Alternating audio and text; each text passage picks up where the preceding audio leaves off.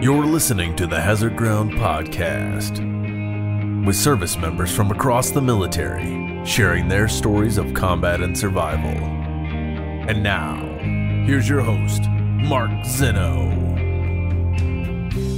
Welcome into the Hazard Ground Podcast. Thank you for joining us each and every week, as you guys always do. Happy holidays to everybody. Certainly want to wish everybody the best this time of year. Before we get started with this week's episode, reminder to follow us on all the social media sites, Facebook, Instagram, and Twitter at Hazard Ground or at Hazard Ground Podcast. Keep up with what's going on with the show, upcoming guests, things of that nature. Tell your friends to follow us as well. Want to keep growing this Hazard Ground community. Also want to remind you of our newest sponsor. So excited to have these guys back. Combat Flip Flops. Now, if you go back to our earlier Hazard Ground episodes, we had the founders of Combat Flip Flops, Matt Griffin and Donald Lee, on episode 20. These two former Army Rangers put together this idea to bring peace to war-torn areas of the world, and they did it through business.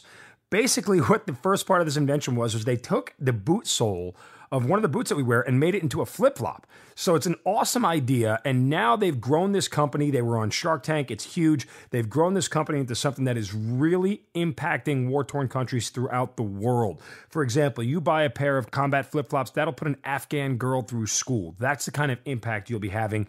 These guys are great. They love what they do. They stand behind all their work, and we at the Hazard Ground stand behind them as well. So here's what you do.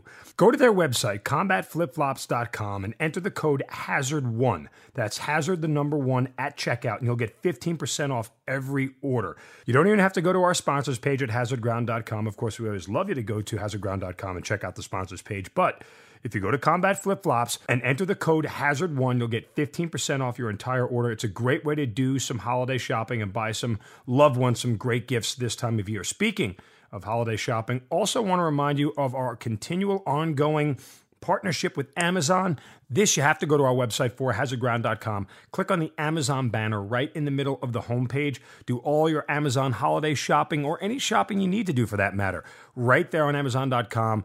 Whatever you spend, we get a portion of that back from Amazon, and we donate that directly to some of the great charities you've heard here on the Hazard Ground. So you can do your holiday shopping and help out some great veterans organizations and veterans all across the country just by doing your Christmas shopping on hazardground.com and then clicking on the Amazon banner. As always, thank you guys for being part of the Hazard Ground community, and we love the fact that you guys are with us each and every week. Now, on to this week's episode. This week's guest is a retired staff sergeant from the United States Marine Corps, 4 deployments overseas to Iraq and Afghanistan, and now he has recently been named to the Committee for Shootout for Soldiers, a charity event, a 24-hour lacrosse game that goes on benefiting all of our military. He is Dave Burton here on the Hazard Ground Podcast. Dave, welcome. Thank you for joining me.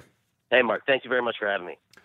All right, so look, it's funny because there's a lot of different things that people accomplish throughout their military careers. And while, we were talking prior to starting recording that you were worried that you didn't have much to say or it wasn't a big deal, but, everybody's story is unique. And the fact that you did 4 deployments in 5 years in and of itself is very tough. And let's go back to the beginning, though, and tell us why you joined the Marine Corps and how you got in. Yeah, absolutely. First, just wanted to say thank you for what you're doing and everything you do for veterans and their families, and a happy Veterans Day to you. Same to you, brother. Thank you. Thank you. Just kind of growing up, I always kind of admired the military. I think you and I are kind of around the same age, and I grew up with Top Gun on the TV, and that was all I wanted to be was an F-14 pilot, like from age 9 until, and I started, reading a lot of books and just always really admired Marines. Kind of looked up to them from when I was a kid. And then I got through high school, and I just kind of let myself get talked out of joining. I didn't do it. And I was one of those, as we call them, almost joined guys. So, went about my life. I was in the restaurant business for a long time. Kind of a background, kind of pretty unremarkable childhood. Not great, not bad. My parents broke up when I was about 3 or 4. They're great people. They still get along great. My mom remarried. My stepdad was in the Baltimore City Fire Department for 35 years. And I remember just as a kid, a lot of my greatest memories are going down the beach to Ocean City, Maryland. And we used to go to the firefighters conventions and just to see all the firefighters from the whole East Coast, Pennsylvania, New Jersey, New York. And, fast forward to 2001, and I'm, 24-year-old bartender living in Annapolis, Maryland, and 9/11 happens. And I hadn't even thought about joining the military in years. And that was just we could spend a whole 6 hours just talking about that day. I just remember being hungover on the couch because it's a Tuesday morning and I'm a bartender, so that's my Saturday. And the thing that hits me, and I feel like everybody really reacted to that day differently. Like, it was obviously one of the worst days in history. But everybody takes their own little thing individually from it. And mine was the amount of firefighters that were lost. I think it was 343. That's correct, yeah, plus, 343, yeah. Plus the police officers, EMS, Port Authority, like all the first responders, really.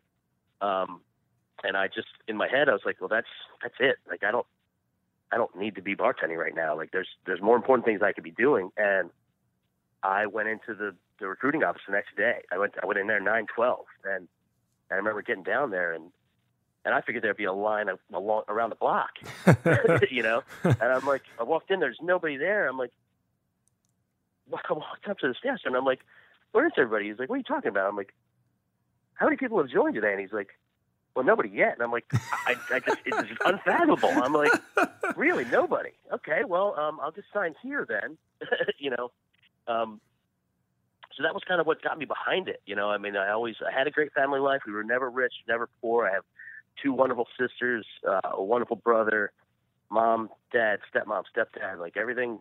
I got no complaints, but I also had nothing tying me down as far as girlfriend, wife. And I'm like, well, let's, not to romanticize it, but let's go get some. Right, no. But did you talk to any of your family before the decision, or you just did it on your own? I didn't really. I think I might have just said, look, I'm doing this. And I had this look in my eye, and my mom was like, definitely weren't encouraging me, but they weren't going to stop me either or try, So after you signed the papers and you came back and, did you tell them, hey, it's done and I leave when, and what was their reaction? They were not happy, but I shouldn't say they weren't happy. They were scared because their son just joined the Marines in what just became a wartime Marine Corps. Sure. A lot different than if I would have joined 2 days before. So they knew all that entailed. But they were very, very supportive. Everybody was. So when you walked into the recruiting station, was this just more about you not having anything to do and wanting to do your part? Was there a sense of patriotism? Can you recall some of the thoughts and feelings that you were having? And was there any hesitation when you put the pen to the paper before you signed? Not really. I think it was partly those things and partly like looking back in past and being like, you should have done this a long time ago. This is really, this needs to get you in gear. Like, it's time to be an adult now. It's time to stop, drinking every night and making your tips at the bar and then going to spend them and not really having a purpose in your life. No responsibility and things like that. Like, so it's a lot of different things. So when when we spoke to you before the podcast, you said you couldn't be bothered with all the hard work. It was just kind of something that wasn't in your glide path at that point in time, and you just realized that you signed up for a ton of hard work. Were you aware of that?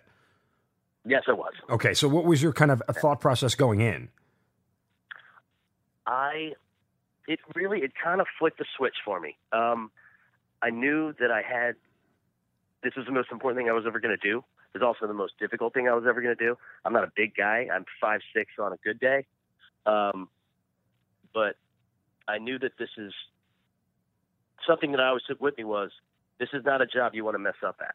Sure. Because either you're going to get killed or the people you're responsible for or the guy next to you is going to get killed. So I told the recruiter on that day, I was like, look, give me 6 weeks. I'll do like a delayed enlistment program. I was like, give me 6 weeks. I need to get myself in some type of shape. I started running. I wasn't in terrible shape because I never really have been in bad shape, but I wanted to start running and doing push-ups and all this stuff. I had a couple of my buddies that were former Marines. I was like, what do I need to know to go to boot camp? Like, it really, I don't know. It just completely motivated me. Like, I was totally focused after I signed that paper. But, yeah. So you get to boot camp. Was it what you were told it was? Was there any things that you saw that were unexpected or anything like that? Yeah, it wasn't quite Full Metal Jacket. it's funny. I got to boot camp November 12th, 2001. So it's just yesterday. It was like 17. I didn't realize that till wow, yeah. today. Hey, congratulations. Yeah. Happy anniversary. Thank you. It's funny because, that was the first time I've ever been on an airplane.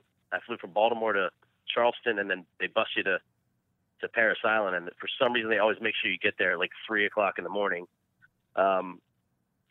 And you stand on those yellow footprints out front like it's a commercial, and they start yelling at you. And I'm like, all right, here we go. And you make a 5-second phone call, and, hey, Mom, I'm okay. I'm like, all right, you get your hair cut. All your hair's gone.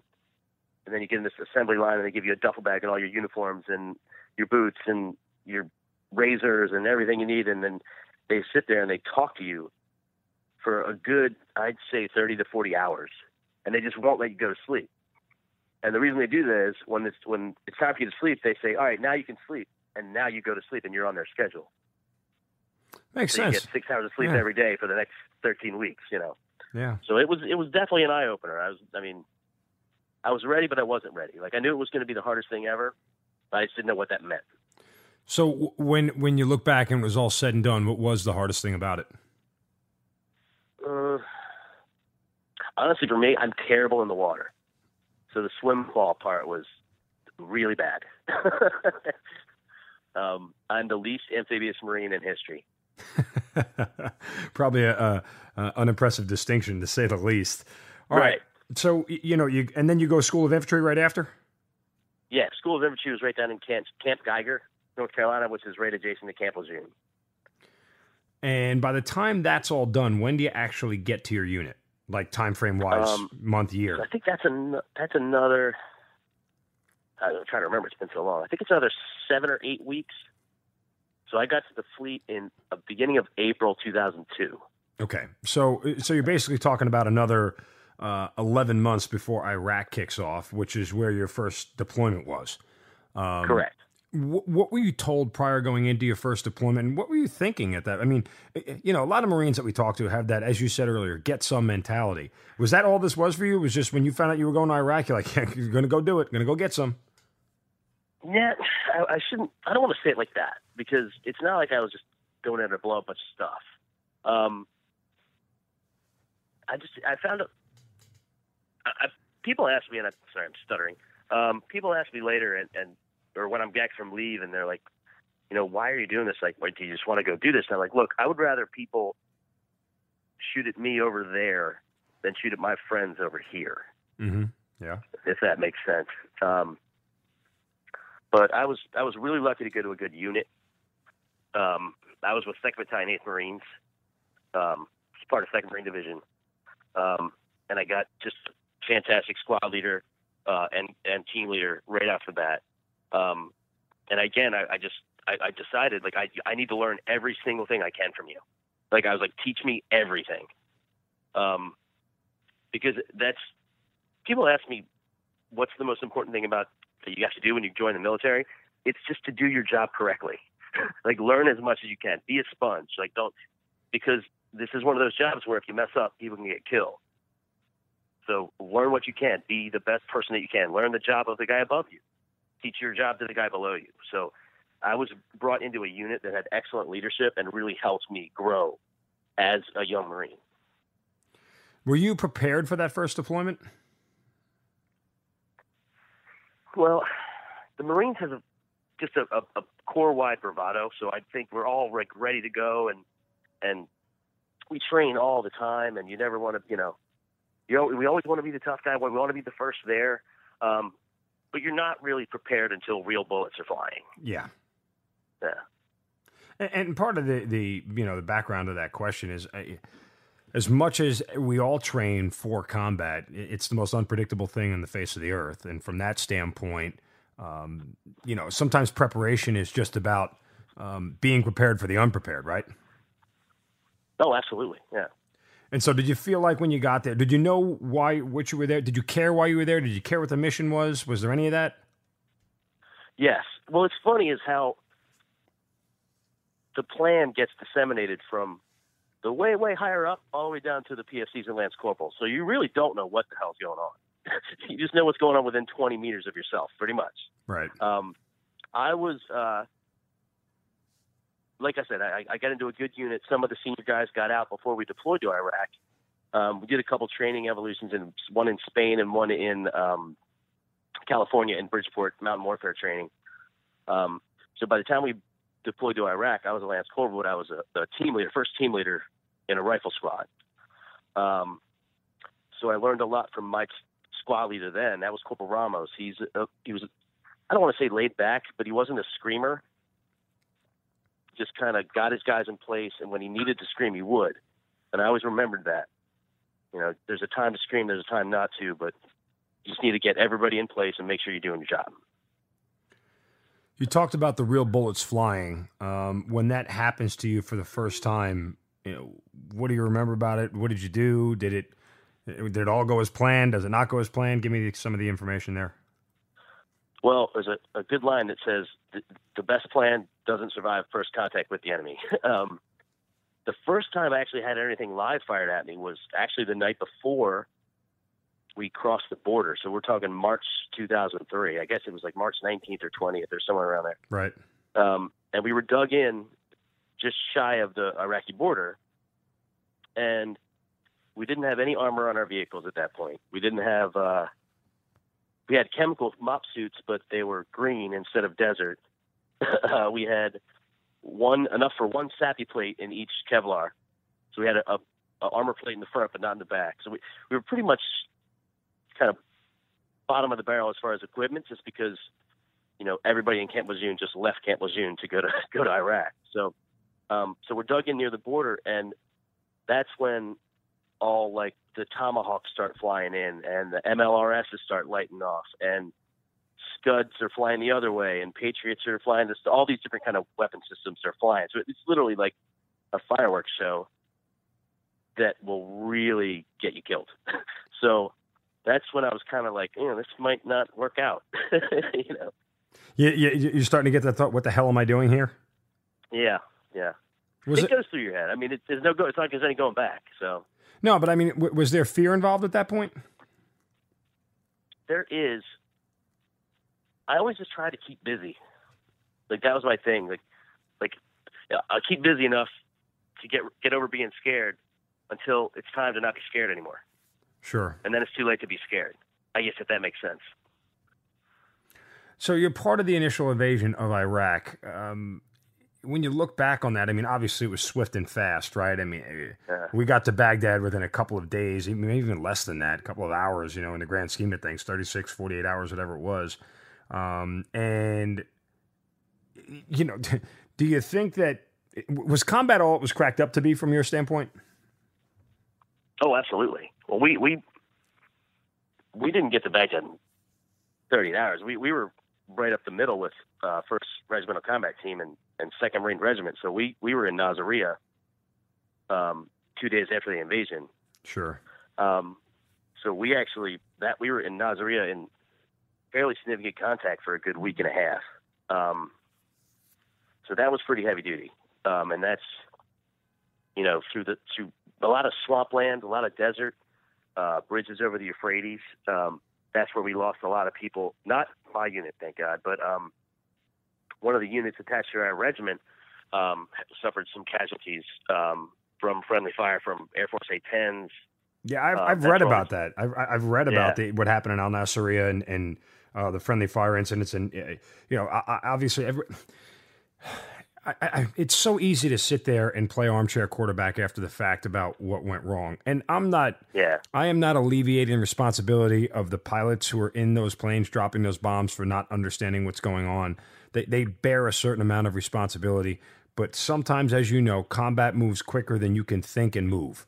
It just happens that fast. And so from that standpoint, a lot of it's reactionary, and you do what you think is best given the information you have at that moment. And sometimes those results aren't always beneficial to everybody involved. I know that sounds very kind of, you know, canned and diplomatic and, you know, rehearsed or whatever you want to say, but that's just a fact of the matter. So, you know, when you learn that after the fact that it was friendly fire, did it make you mad? It did. And actually, you know, it took me a while to get over that. Why? Because in the heat of the moment, you're like, well, what the F? Like, I can't believe this. Like, you're an A-10 pilot. You're supposed to be able to identify all kinds of armored vehicles. You're fly a really slow plane. Like, how come you couldn't tell that was Marine vehicles? But you're right.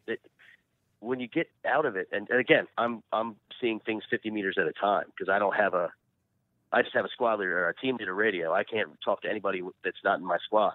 So I don't know what's actually happening. That happened about maybe a half mile from me, maybe a little bit more. So I didn't physically see it. We just heard it, the Lance Corporal hotline. But later on down the road, like, you realize, like, there was a lot of mitigating factors. Like, I'm not going to throw anybody under the bus here.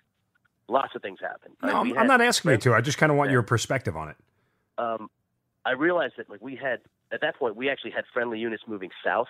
We had friendly units moving north and moving east. So it's an extremely fluid situation, also in an urban environment. So we didn't like it at all. But again, these things happen, and it's the worst possible thing to say, but that's. The old adage is true. I mean, listen, the casualties of war are the casualties of war. The old, if you're going to make an omelet, you got to break a few eggs kind of deal. And again, that's callous, and it sounds very matter of fact, but there is a large amount of truth to it. But the other point of all this is simply that, combat in and of itself is unforgiving for everybody, right? Like, there's nothing about it that is something that you can try to predict or figure out. You just do the best of what you have of the information that happens. And to judge that from a position of never having been there, or to judge that from a position of putting non-combat rules into combat situations, is a very slippery slope to stand on. And that I've always had a problem with. It's easy for people in Washington to judge what has gone on with the benefit of hindsight and calm and everything else. But, it's the human element of combat is something that you can't ever account for, and how people are going to react in certain spots in certain situations. So it all goes into it. It's always a very interesting conversation. All right. So and all the way down to minute by minute. Yeah, absolutely. Yeah. Absolutely. So that first deployment finishes, you mentioned that there were some casualties taken. When you realize that one of your own is gone, do you feel that what's the sense? Was it worth it? Was there a sense of you have to, go on for them kind of deal? Where did you sit on that whole thing about losing one of your own? Well, that's tough. I remember now. I will say they weren't one of mine, but they were. I was talking earlier to my wife about what part of one of my unit is. If it's one of my fire team, my squad, my platoon, all the way up to my battalion. Like, these were guys that were attached to our regiment. I turned out later that I did know one of them, but I didn't know that at the time. But on the way back on the ship, we had the ceremony, with the boots and the rifles and the helmet, and it's just not a great feeling. It just kind of leaves you hollow. But at that time, this is June of 2003, Baghdad's fallen. I'm like, yeah, we won the war. This is over. Like, so we don't have to worry about this anymore. Mission accomplished, remember? 15 years ago. Yeah, mission accomplished. Yeah, absolutely. I think I have that T-shirt somewhere. Any thoughts about wanting to quit after, you lose some of your buddies? No, not at all. Second deployment comes up. You're headed to Afghanistan. Totally different environment. And while it just my brain triggered back to when you talk about totally different environment and you talk about Iraq and urban combat, for years we had always trained for jungle warfare, desert warfare, open land warfare. We never, prior to the Iraq invasion, did a ton. The special ops guys have, yes. But General Marines, General Army, never really trained for an urban environment, and it is a totally different set of circumstances that you're operating on. So yeah, it really, really is. Yeah, I meant to throw that in before. I apologize. It just kind of, but anyway, so I digress. We go back to Afghanistan, which, again, a totally different environment from Iraq, because now you're fighting in mountains, for crying out loud. But you get there in the winter, I think it was 03 or 04. What was the mission there? What were you supposed to do? Well, we got home from Iraq I think July 1st of 2003, and we were on a plane, and we landed in Afghanistan on Thanksgiving Day, 2003. So we did not have a lot of downtime back at home. Got home, went home for 2 weeks of leave, basically went back to Camp Lejeune and packed. So, as they say, business was booming back then. No pun intended. So we got to Afghanistan on Thanksgiving. We were assigned to like the greatest acronym ever, CJSOTF, Combined Joint Special Operations Task Force. I was also assigned in 05 to 06 to CJSOTF, Combined Joint Special Operations Task Force. Ours was -AP, Arabian Peninsula, though. So CJSOTF is... Might have had one of those. Yeah, it might have been AF or whatever it was, but CJSOTF, a very large well, let me rephrase that. Not a very large organization, but a very expanse organization, if you will. But go ahead, okay. Right. So we were in most Marine deployments are 6 to 7 months. I guess I know Army's a lot longer, but we kind of go out shorter, but we go out more. At least it was back then. So we got that Thanksgiving. Basically, I remember that deployment as being 3 2-month deployments. Our first 2-month deployment, we went out to Asadabad. We flew into Bagram Air Base, which is like the larger air base in central Afghanistan.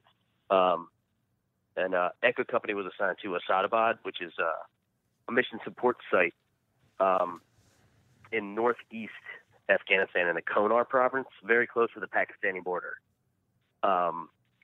which is where the big bad guy was supposed to be. And I don't know if you ever see the movie Lone Survivor. Sure. That's the same area. Yeah.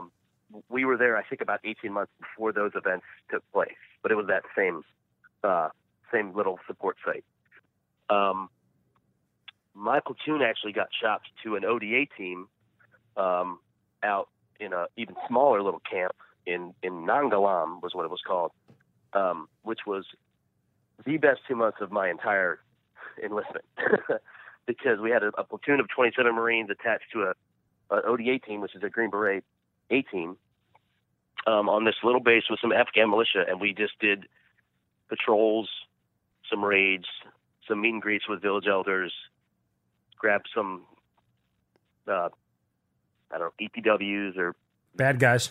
Bad guys. I don't know. They change the acronym every 5 years. Yeah, or HVTs, high value targets, whatever you want to call them. HVTs. That's what it is now, right? Okay. Yeah.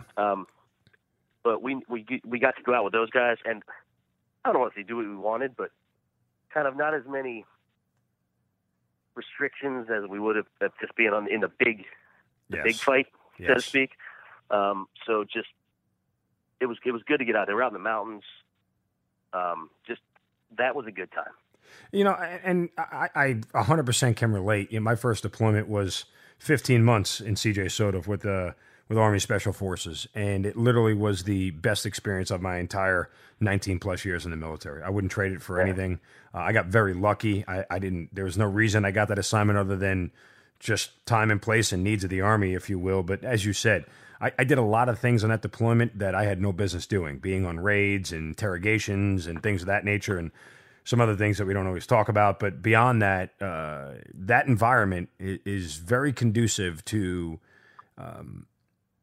like you said, it's just they operate under their own set of circumstances based off of the needs of the mission and what they have to do. And sometimes that's a little bit of a reprieve from what we're so used to as far as structure and discipline and order and the rules and the manuals and everything that we follow and all that stuff. Right. But when you get into that different environment, it's almost like you just do what needs to be done.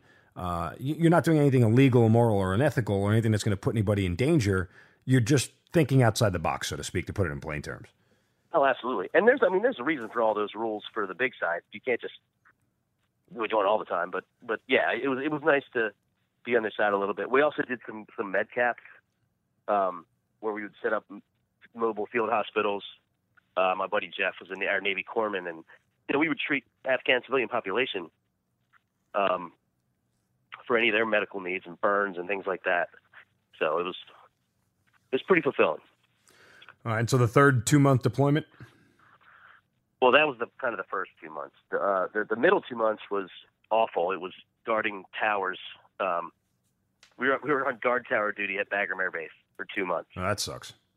It was like 8 hours on, 8 hours off in a guard tower for 2 months. I would not wish that on my worst enemy. Yeah, that's true. I mean, there's nothing. For people who aren't military listening, there's a lot of boring jobs overseas. Trust me. There's a lot of boring jobs overseas. So it's not all it's cracked up to be. And I don't say that as a pejorative, but everybody who's put on a uniform and has been there knows that somebody has to stand in front of the chow hall, right? Like somebody has to stand there and just make sure nobody who's not supposed to be in there, goes in there, or that everybody clears their weapon or whatever. Somebody has to stand gate guard all day long. It's not exciting, but somebody has to be there. It's like working in a toll booth. I got really lucky.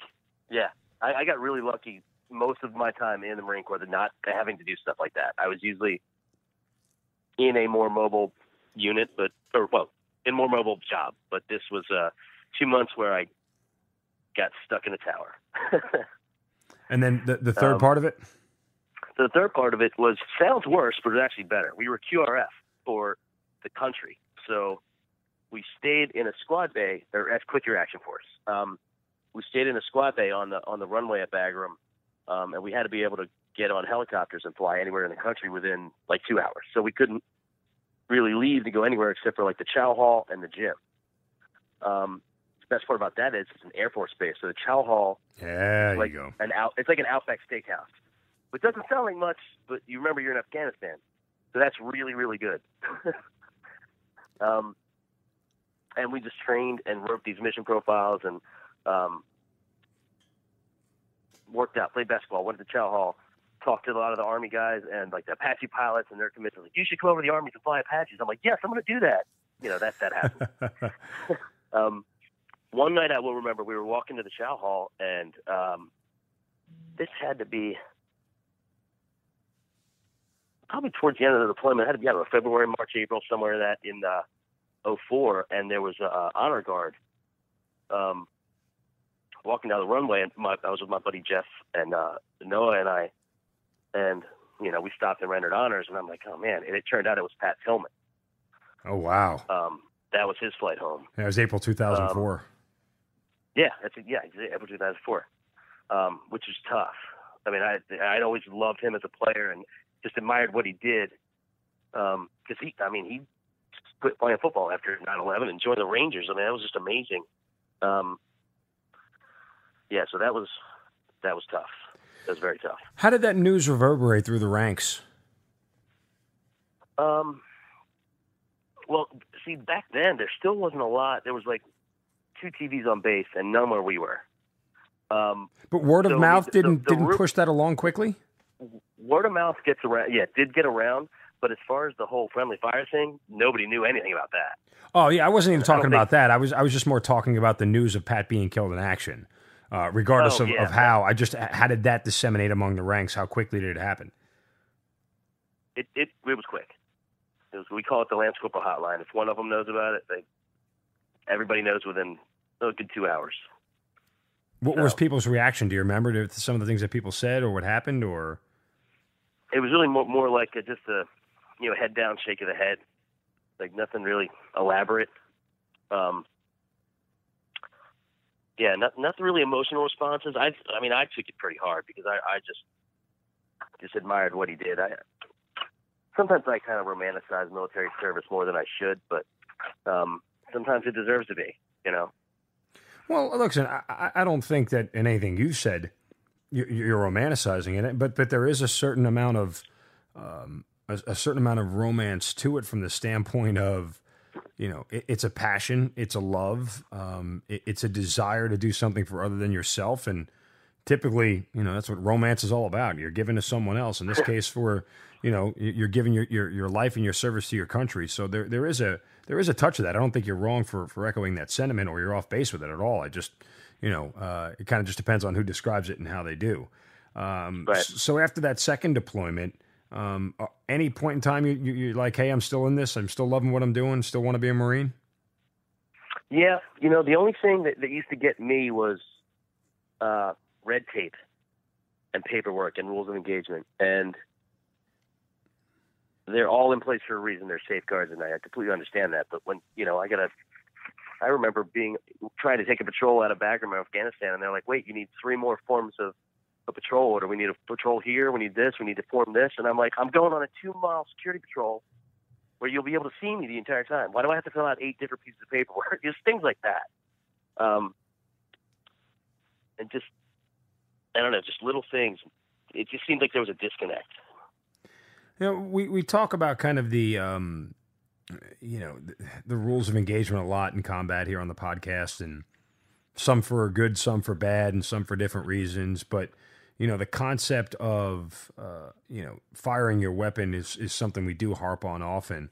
And you reflect back on those experiences for you. How much do you feel like you've changed because you've had to use your weapon in combat? I think I've changed a lot. Well, I think it just changes you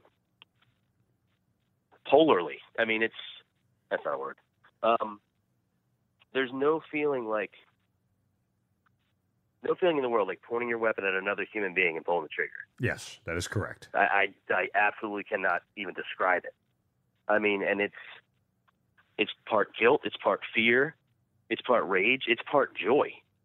It's just, but in the back of your head, it's like, that guy's trying to kill me, or the guy next to me. So that's not allowed to happen.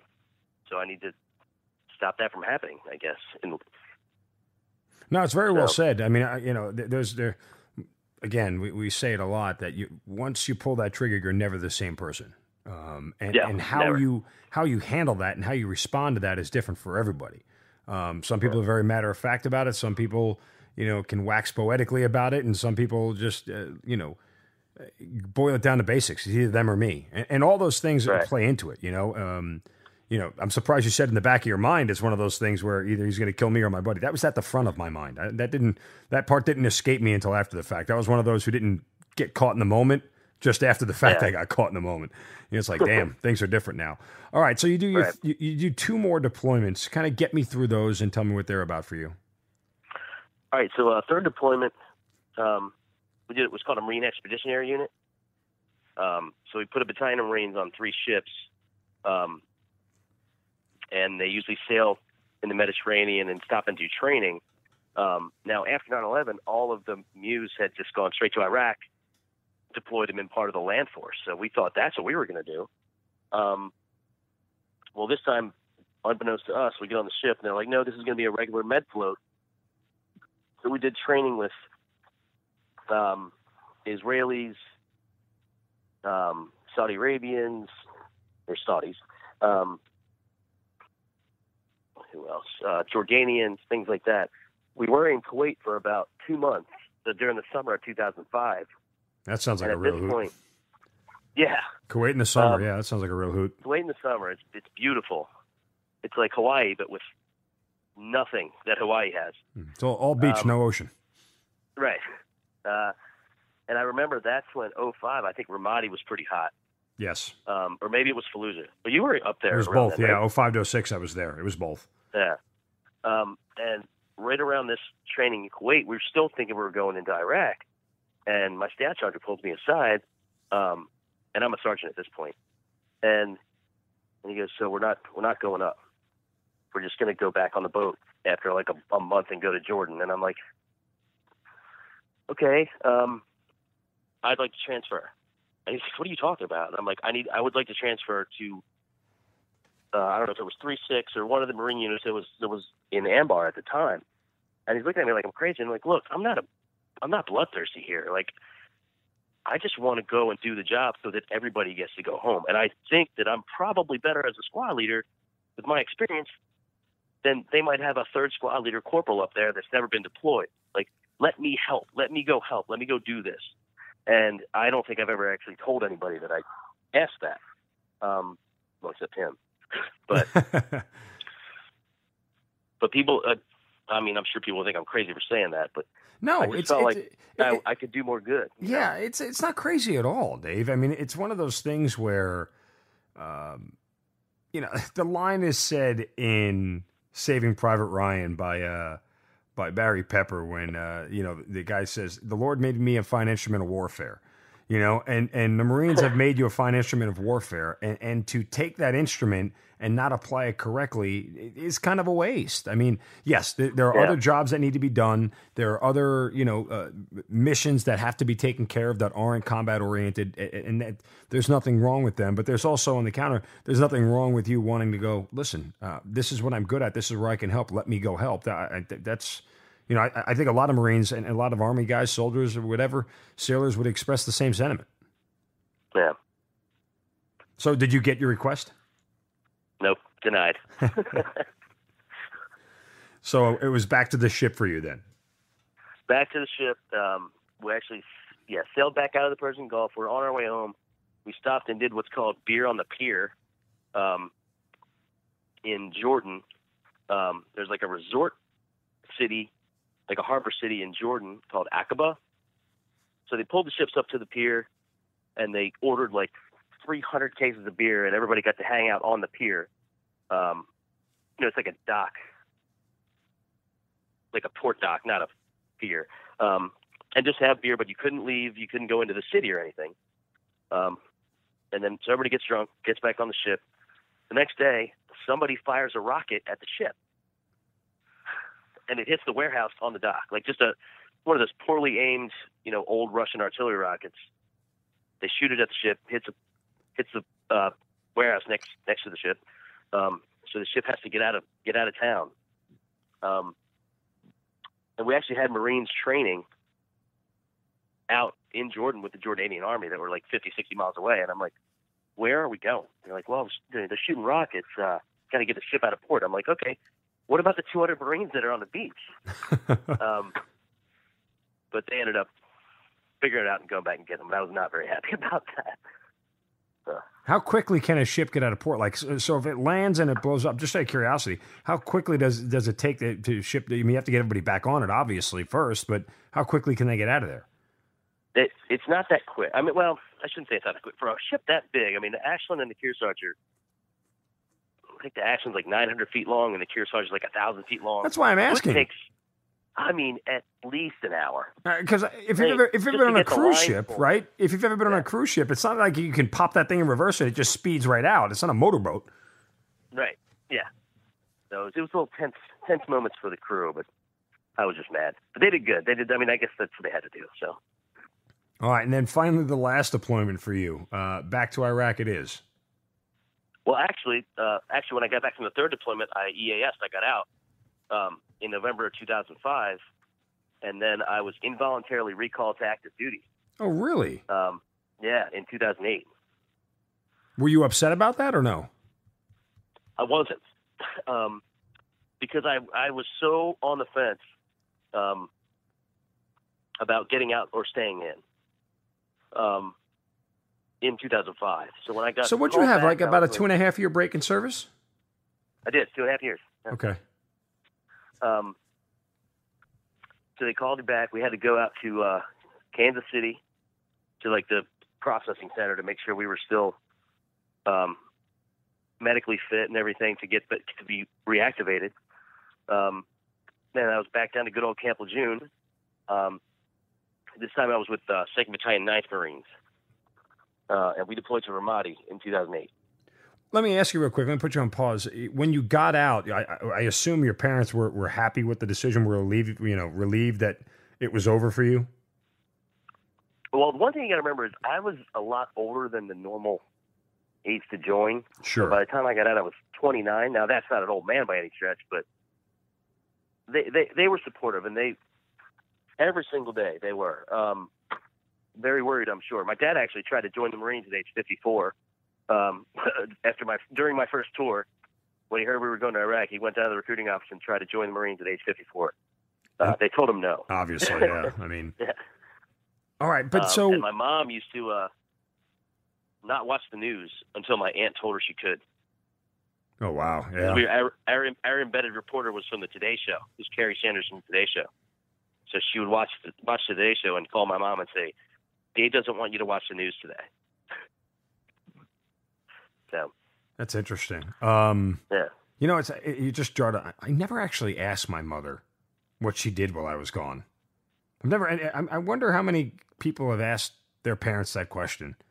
You know, See, that's what I thought about more than how scared I was. Oh my God, my mom's watching this on the news.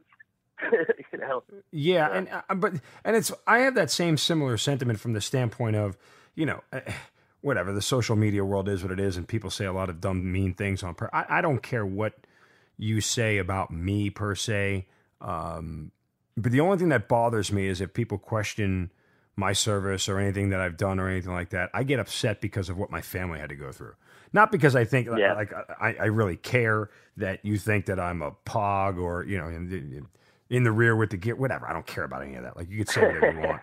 But the fact is that, you know, there were many, again, I've never asked, but I assume there were many sleepless nights for my mom and my brother and my dad and my entire family, you know, and for that I get very protective over because. I do too. And I feel guilty about it. I really did. Really? Why guilty? Yeah. I just felt I didn't want them to worry about me. And I knew they would, you know? The only I guess I felt a little guilty, yeah. No, the only solace I had is that my stepfather was in Vietnam, and I knew that he could keep my mother's emotions at bay. You know, like he could kind of explain to her and let her know that, you know, hey, this is what goes on, and this is how. Now, granted, Vietnam and Iraq and Afghanistan are entirely different, you know, combat, you know, rounds of combat. But beyond that, right. I just always felt and assumed that he had given her the, you know, the words that she needed to sleep as good as you can at night. All right. So when you get recalled, when you tell your family, what did they say? It's kind of like, oh, here we go again. I think they knew that I never really. I don't want to say I never really got out, but I always was very proud of my service and kind of second guessed getting out because I really could have made a career out of it. I think I could have. But they knew that when they saw the look in my eye, they're like, "Oh man, you're going back in and you're happy about it." And I'm like, "I kind of am, you know," and I kind of am, like, but it wasn't the same. Why? A lot of things change. Remember the red tape I talked about? Sure. Yeah. In 2005. Oh yeah. In 2008. Oh my. 1,000 times worse. Yes. It was awful. I had to learn how to collate. It was ridiculous just to go on patrol. But yeah, and the unit I went back to was recently just reactivated in 2008. It had been deactivated after Vietnam and then reactivated, and they brought in a lot of Marines from a bunch of different units, whether it be embassy duty or anti-terrorism battalion or recruiting, things like that, and then put a bunch of involuntarily recalled Marines in there and decided that this was going to be like some type of well-oiled machine, and it wasn't. Right, yeah. It was a good unit. It really was, but it wasn't anywhere near as good as 2-8 when I was in 2-8. But luckily, we found out when we got to Ramadi that Ramadi wasn't Ramadi anymore. It was pretty tame in 2008. Yeah. All of Anbar was, actually. So when you got in for that enlistment, did they tell you? I mean, was it just for that deployment? Was it for a year? What did they tell you? It was for 1 year, and they were trying to recall NCOs with combat experience, and mainly in the MOSs of infantry, military police, and I believe intelligence, because that was when we did the surge. And also that was when they started demilitarizing bases. Actually, it wasn't the surge, because we were demilitarizing bases in 2008 and 2009, because we shut down Camp Fallujah. Yeah. And a couple other little bases. And I think later after that, not soon after we left in May of 2009, they shut down Camp Ramadi, I believe. But it was just basically going on patrols with Iraqi security forces. And, you know, we'd lead one patrol, they'd lead one, we'd lead one, they'd lead one. And then looking for hidden arms caches and insurgents. Interesting. All right, so why did ultimately you decide to get out? Why did you not re-enlist? Well, a lot of it was because of what we've been talking about, that all the paperwork and red tape. And I think a lot of it was once I was going to pick up staff sergeant, I knew I wasn't going to be able to be in a squad. I'd be further and further away from where I thought I should be. Right. And that would have kind of broke my heart. Yeah, I guess if I would have stayed in for a career, it eventually would have happened anyway, but I just didn't think it was for me. And I could have been wrong. I mean, it literally was a toss-up. It was. When you look back on it, do you think that, the Marines was everything you wanted it to be from the day you signed in? I don't know if I look at it like that. I look at it like every past job you had, you remember all the good stuff, you forget about all the crappy stuff. So I remember my guys, and I remember the times we were joking around about not having a shower for 70 days. And the times we got to go on patrol with SF and along the Afghani border, and just mainly my guys. I mean, that's what I miss. And I don't really remember the bad stuff, like the boring parts, like standing tower guard or going a mountain rock hike for 20 miles and things like that. So you always miss the good stuff.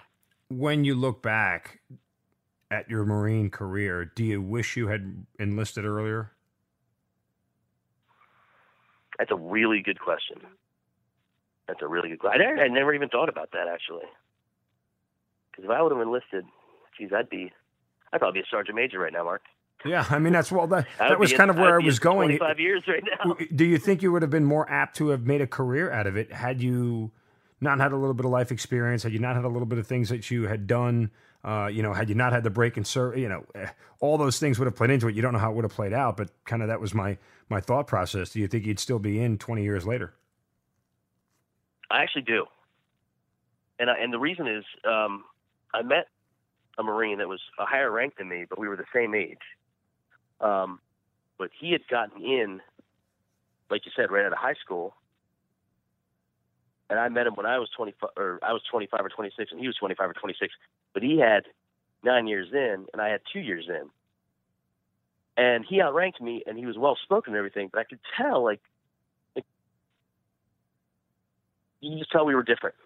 Like, we're the same age, but we're different life experiences. Like, it's hard to explain. And I feel like if I would have went right out of high school or shortly thereafter, yeah, I would have been a Marine forever. That would have been Gunny Highway. Well, listen, it's an admirable path to choose, to say the least. But you move on from the military and continue on with your... When you got back, did you know what you wanted to do? Did you kind of just have a plan, or you just letting it come to you?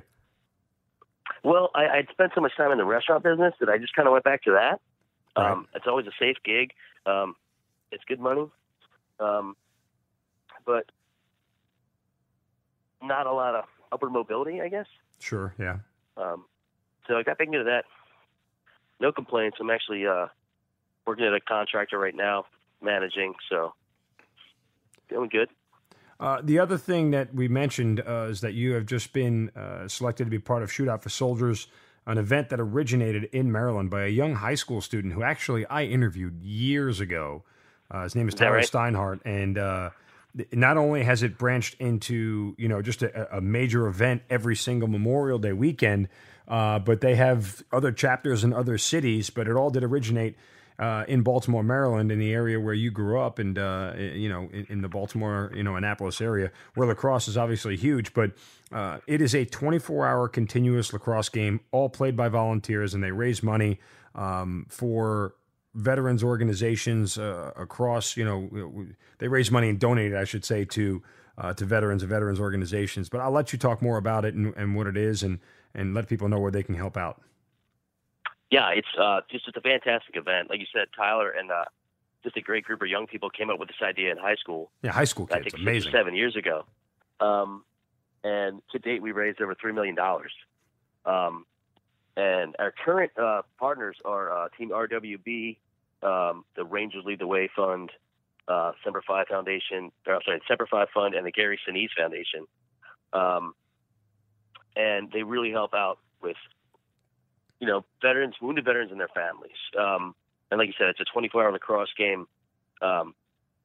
It's in cities like Atlanta, Seattle, Long Island, Baltimore, D.C., Philly, Denver, L.A. It's just really grown. It's just a great event. 92% of each dollar gets donated as well. What we're actually looking to to do is get some more veterans participation in it. I've played in the event the last 5 years. It's the first game in each event is veterans only, and believe me, it's pure comedy because a lot of us haven't played in quite some time, but we're out there trying to play lacrosse, and it's usually like 4 to 3 after an hour. But it's great, and even if you have no experience, you can come out there and play, donate, volunteer, and yeah, shootoutforsoldiers.com is the website. Gives some more info, but that'll be out summer of 2019. Will be next shootout. Yeah, it really is. Again, I've been a part of supporting the event for several years now, both in Baltimore when I worked there and down here in Atlanta now where I live and reside. And so I can't think of a better organization. The fact that it was started by high school kids always amazed me, and they've gained so much traction for it nationwide to put this thing on is absolutely amazing. And certainly, Dave, thank you for being part of that organization. Well, obviously, thank you for your service and everything that you've done. And we certainly appreciate hearing your story. It's unique, it's individual, and everything that you went through certainly reminds us all why we put on a uniform and the reasons why we do it. So we certainly thank you for being here. Dave Burton, thanks for being part of the Hazard Ground. Mark, my pleasure. Thank you very much for having me. You've been listening to the Hazard Ground Podcast, hosted by Mark Zeno and produced by Matt Pasquarella. If you have an interesting story to tell and you'd like to be on the show, send us an email at hazardgroundpodcast@gmail.com. And if you like the show, don't forget to subscribe, rate, and review on iTunes. Thanks for listening. We'll see you next time.